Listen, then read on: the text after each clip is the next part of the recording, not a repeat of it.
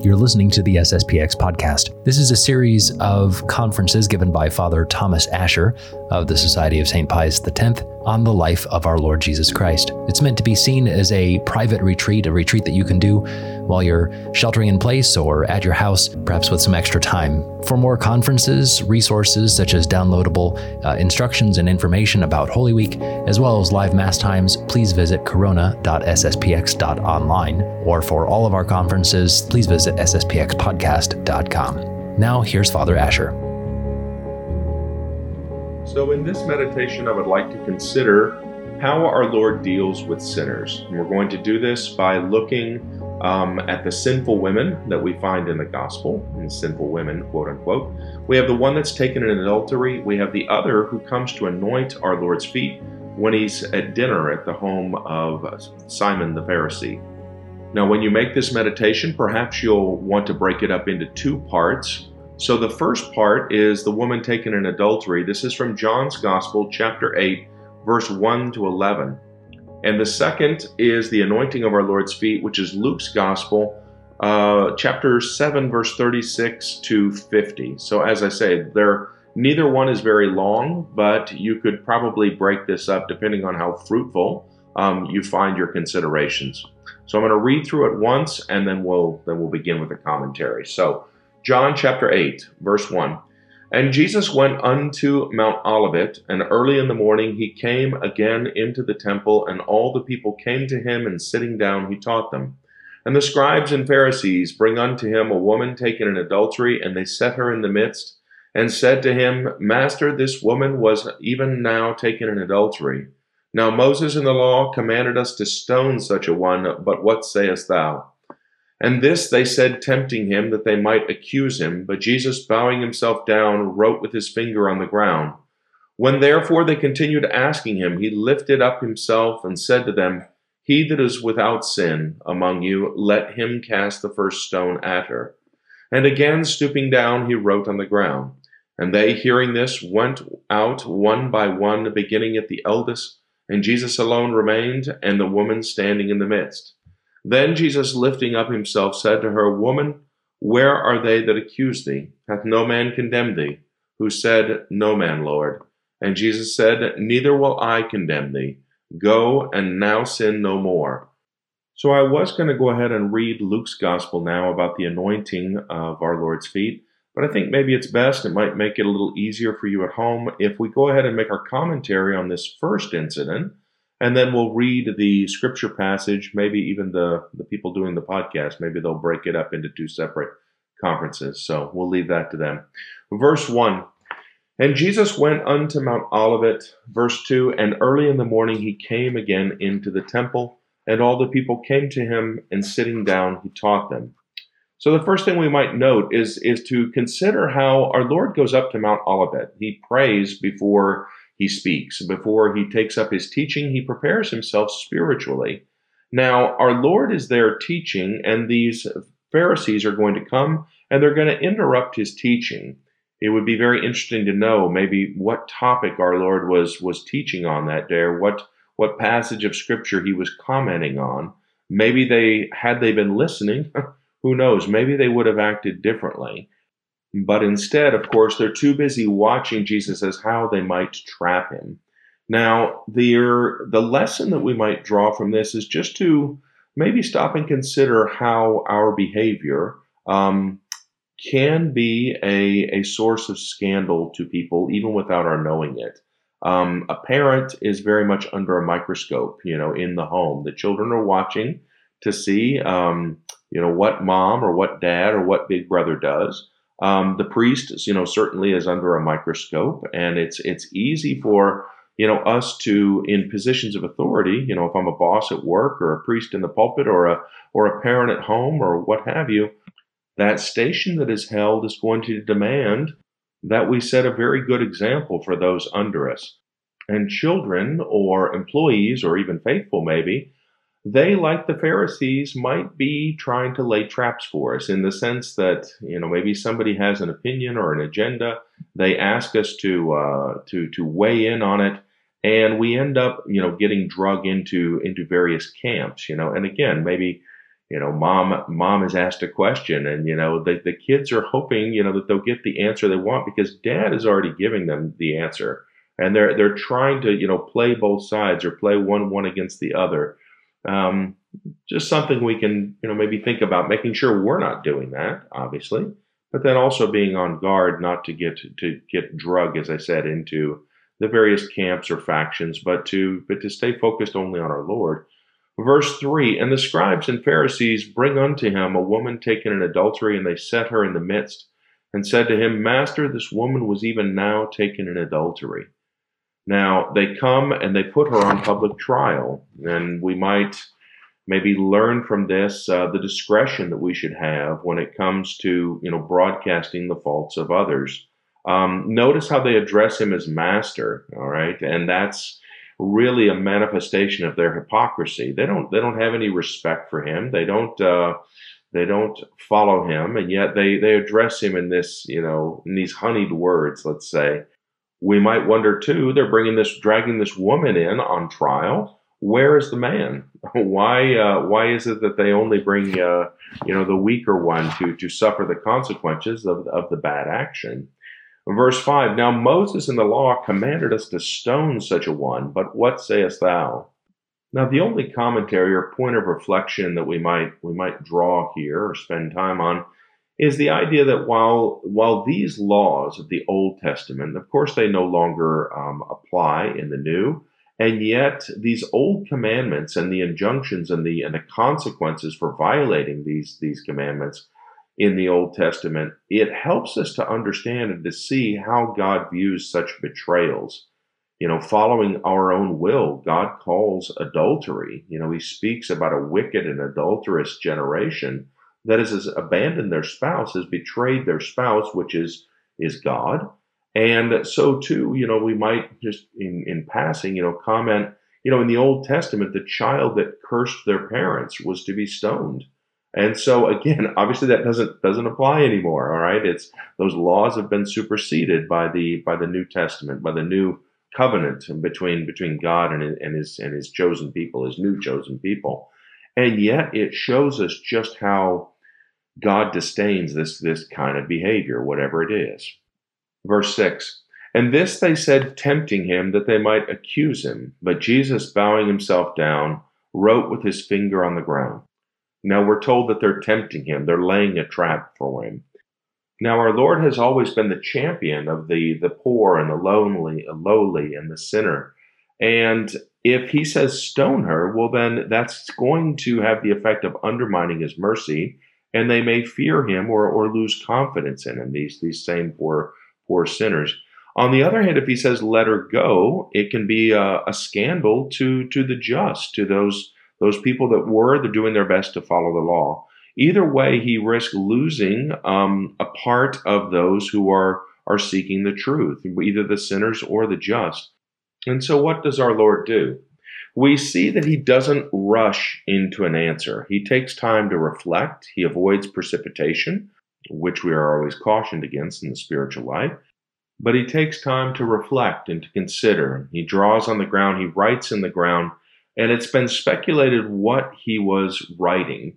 And some of the fathers of the church and some commentators have speculated he was actually writing sins in the ground that the people in the crowd were guilty of having committed. So he's manifesting his knowledge that all souls are open to him. And he doesn't, as we said, he doesn't rush into an answer, but they continue to push him. Verse 7, when therefore they continued asking him, he lifted himself up and said to them, he that is without sin among you, let him cast the first stone at her. And he goes back to writing on the ground. He stoops back down.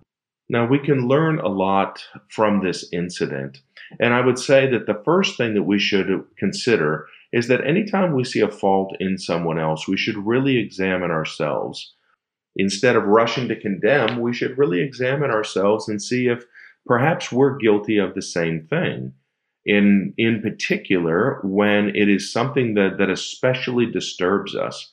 Many spiritual authors have pointed out that which most bothers me in the people around me is often the very faults of which I'm guilty of.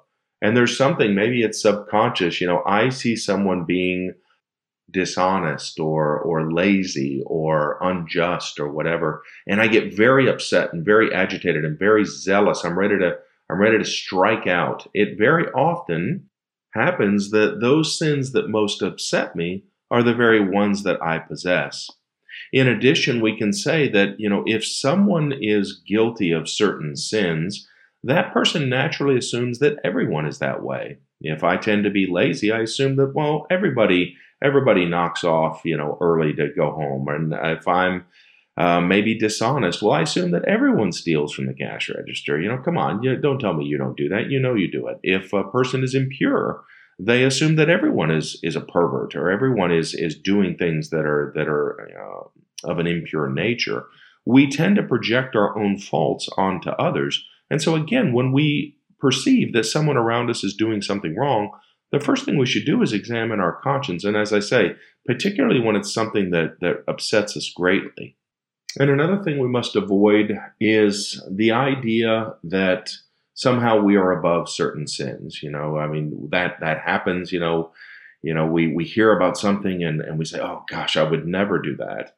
And I remember one of our professors saying, never say never. That any one of us is capable of any sin whatsoever, were it not God's grace that preserved us. The old expression, there but for the grace of God go I. Terentius, speaking in ancient times, he said, I am human and I consider nothing human is alien to me.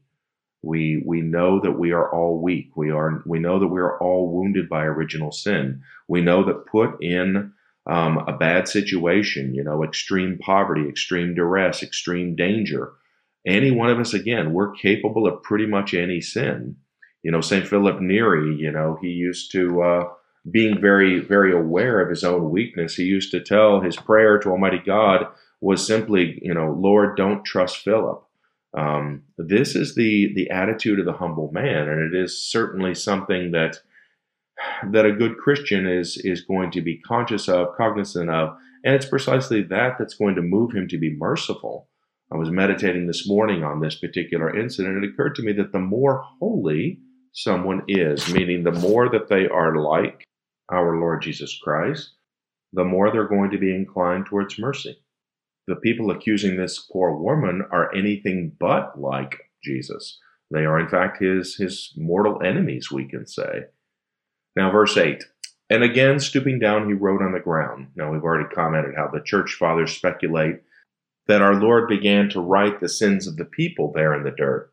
This woman, okay, she committed adultery, but he begins to write on the ground usury, theft, impurity, blasphemy, sacrilege, backbiting, calumny, detraction. Our Lord had said, whoever among you that is without sin, let him cast the first stone. He had gone back to this writing. Verse 9, but they, hearing this, went out one by one, beginning at the eldest. And Jesus alone remained, and the woman standing in the midst. They went out one by one. Obviously, maybe as he wrote each sin down, convicted by their own conscience, they turn away. Beginning with the eldest, we can see as we get older, maybe we do tend to have more compassion on those around us, seeing our own failings and growing in wisdom and knowing the weakness of men.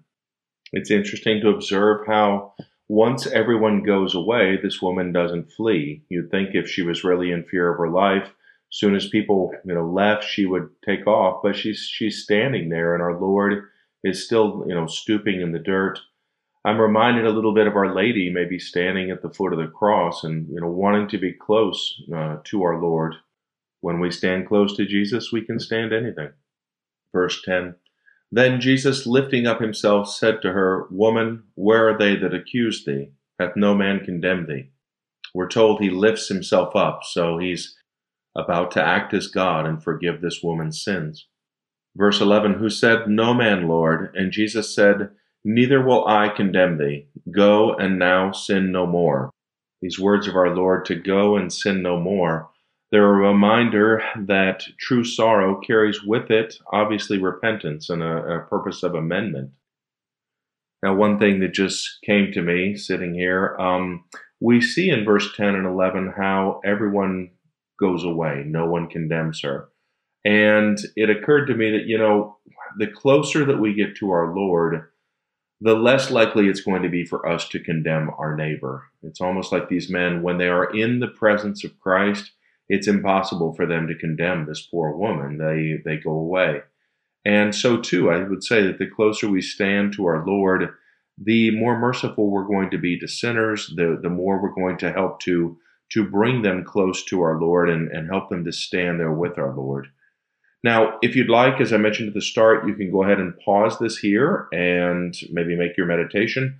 But I'm going to go on now with the second part of this, which is the sinful woman anointing the feet of our Lord. It's Luke's Gospel, chapter 7, verse 36 to 50.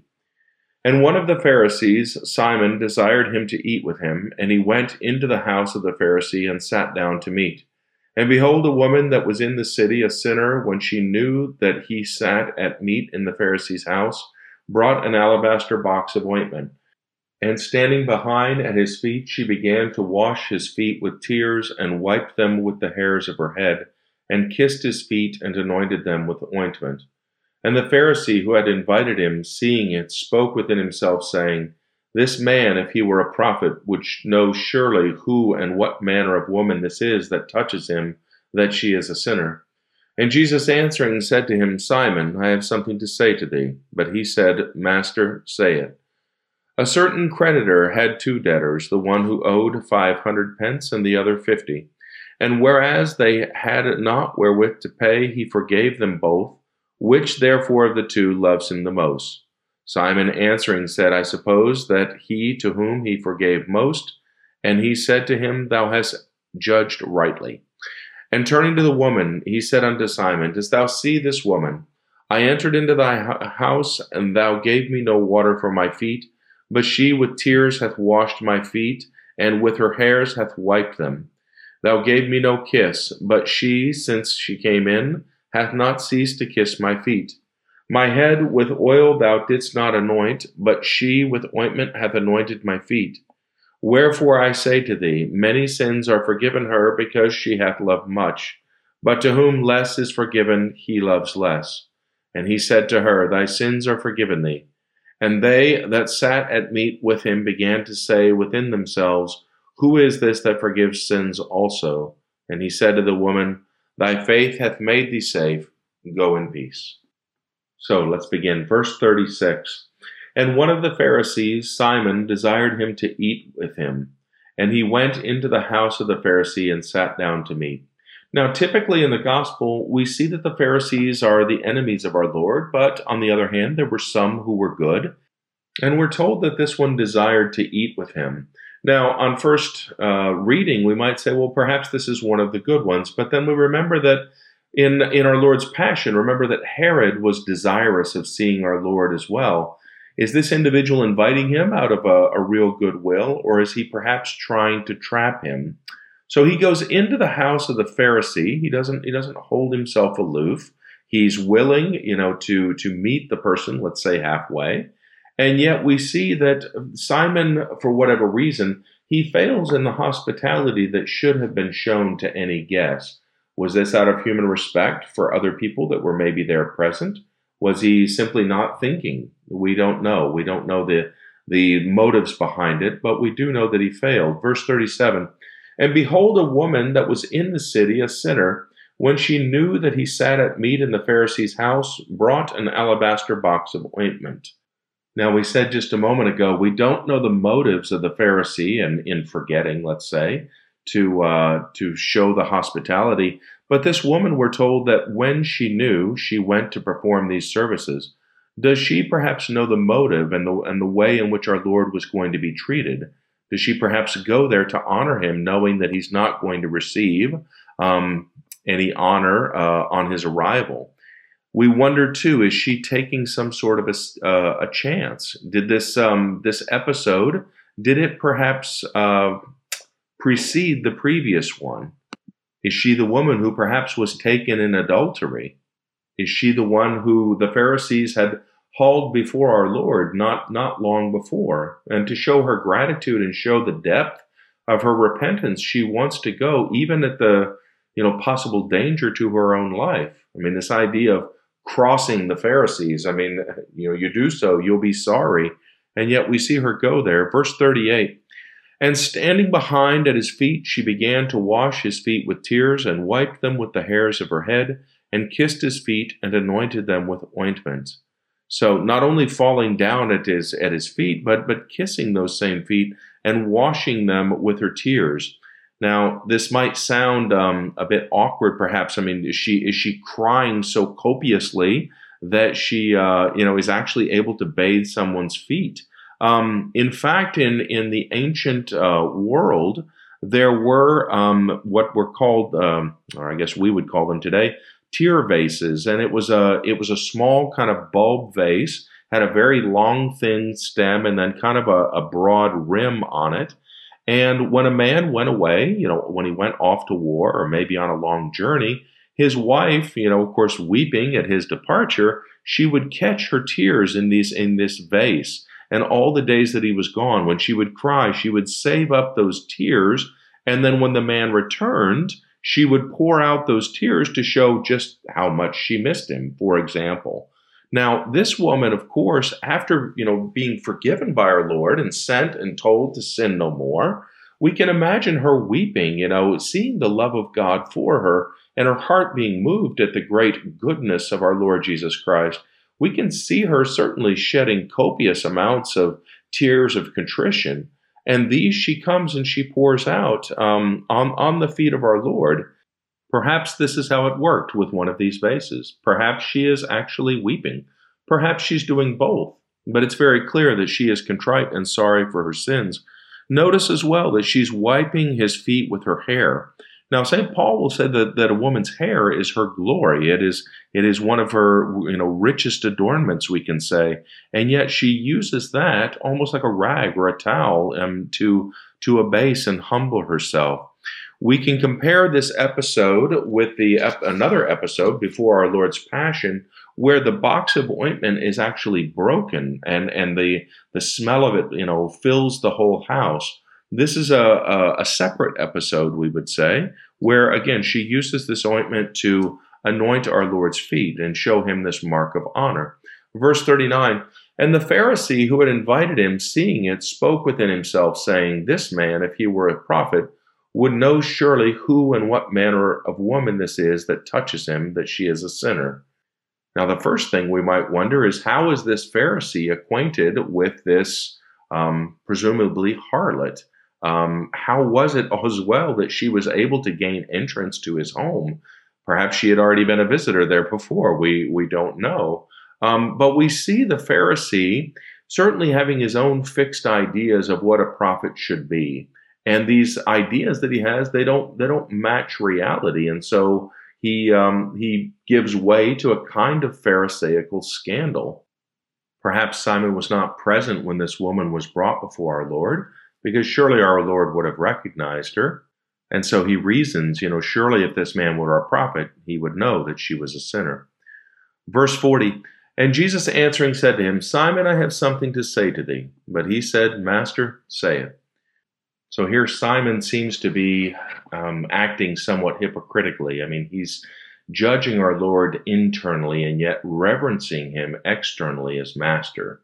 Now, to be clear, when we do not manifest our true feelings towards somebody, either out of charity or just a desire to exercise self-mastery, this is not the same thing as hypocrisy.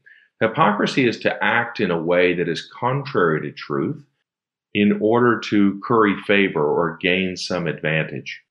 When we exercise charity or kindness towards those with whom we have little affection or even a certain animosity, those who maybe the world would even classify as our enemies, when we do all that, it's not hypocrisy, it's not being a hypocrite, but it's rather being very much like our Lord. And of course, again, the more that we are like our Lord, the more we're going to love these individuals as God loves them, and the easier it ought to be, we hope, to do good to them.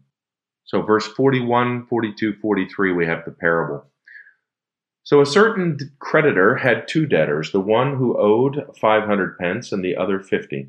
And whereas they had not wherewith to pay, he forgave them both. Which therefore of the two loves him most? Simon answering said, I suppose that he to whom he forgave most. And he said to him, Thou hast judged rightly. So in applying this to our lives or to the human condition, all men, in fact, are debtors to Almighty God. We are debtors in the very fact that He has created us, and everything that we have and are is because of Him. But we are all debtors as well because of sin. By our sins we have merited destruction, and yet God has chosen to send us a Savior. And the sins that I committed, our Lord was forced to carry during His passion. He had to take those sins upon Himself. And the load that He carried because of me, because of my sins, was obviously much heavier than the sins committed by, say, a St. Teresa of the Child Jesus. And that being the case, you would expect that my love for Him would be that much more, knowing that I caused Him that much more suffering, and knowing how much more He forgave me than He forgave some other person who is also a sinner, but obviously is not nearly as sinful as you or I. Now, this is precisely the application that our Lord makes in verse 44, 45, 46, and 47. And turning to the woman, He said unto Simon, Dost thou see this woman? I entered into thy house, and thou gave me no water for my feet, but she with tears hath washed my feet, and with her hairs hath wiped them. Thou gave me no kiss, but she, since she came in, hath not ceased to kiss my feet. My head with oil thou didst not anoint, but she with ointment hath anointed my feet. Wherefore I say to thee, many sins are forgiven her, because she hath loved much. But to whom less is forgiven, he loves less. Now this is all very straightforward, and we've already spoken about it, but we can say that this isn't a hard, fast rule, but it certainly very often is the case. We see in the history of the church many great saints who in their prior life were very great sinners. We look at a St. Paul or a St. Augustine or a St. Mary of Egypt, and of course Mary Magdalene. And one explanation why these individuals, among many others, became such great saints is because it's often true that the more passionately, let's say, one falls into sin, once they are converted, that same passion and temperament is a drive pushing them towards God. They were passionate in sin, now they are passionate for God. And so that temperament of theirs can be either a snare that the devil uses to drag them down to hell, or a great tool in making them great saints. And it can be a kind of consolation even for those who in the past maybe have made mistakes. It's almost a kind of an edge, we would say, that person would have over somebody who had never sinned or never strayed. This is because such an individual has more motive to love, since they see better the goodness, mercy, and love of God for their soul. Verse 48, 49, and 50, And he said to her, Thy sins are forgiven thee. And they that sat at meat with him began to say within themselves, Who is this that forgives sins also? And he said to the woman, Thy faith hath made thee safe. Go in peace.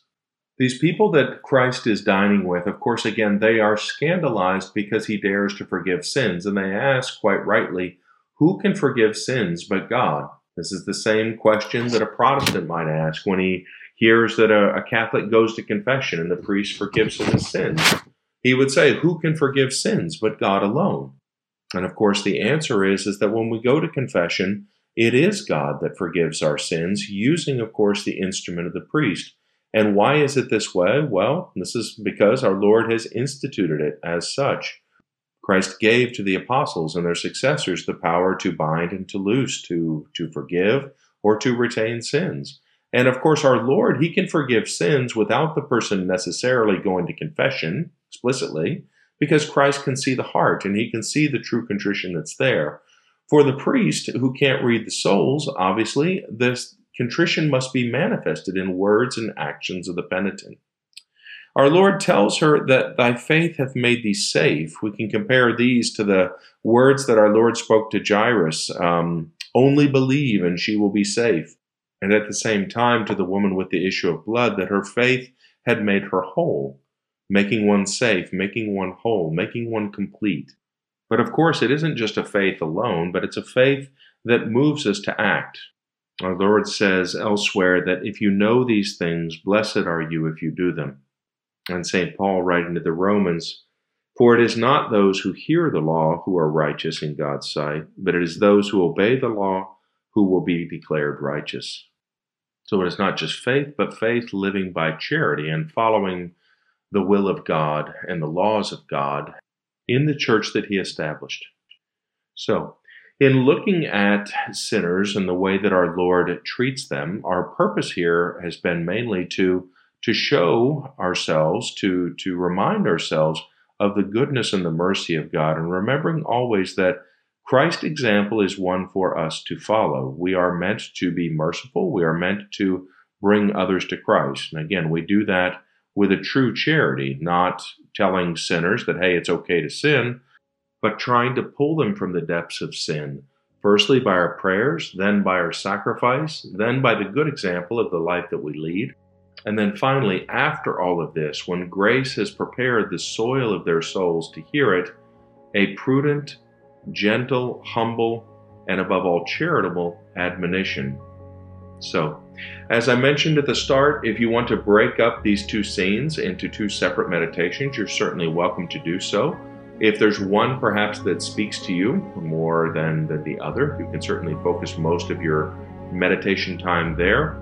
But whatever you do, again, try and learn from the example of our Lord and see how we might apply this in our life. Take care and God bless you.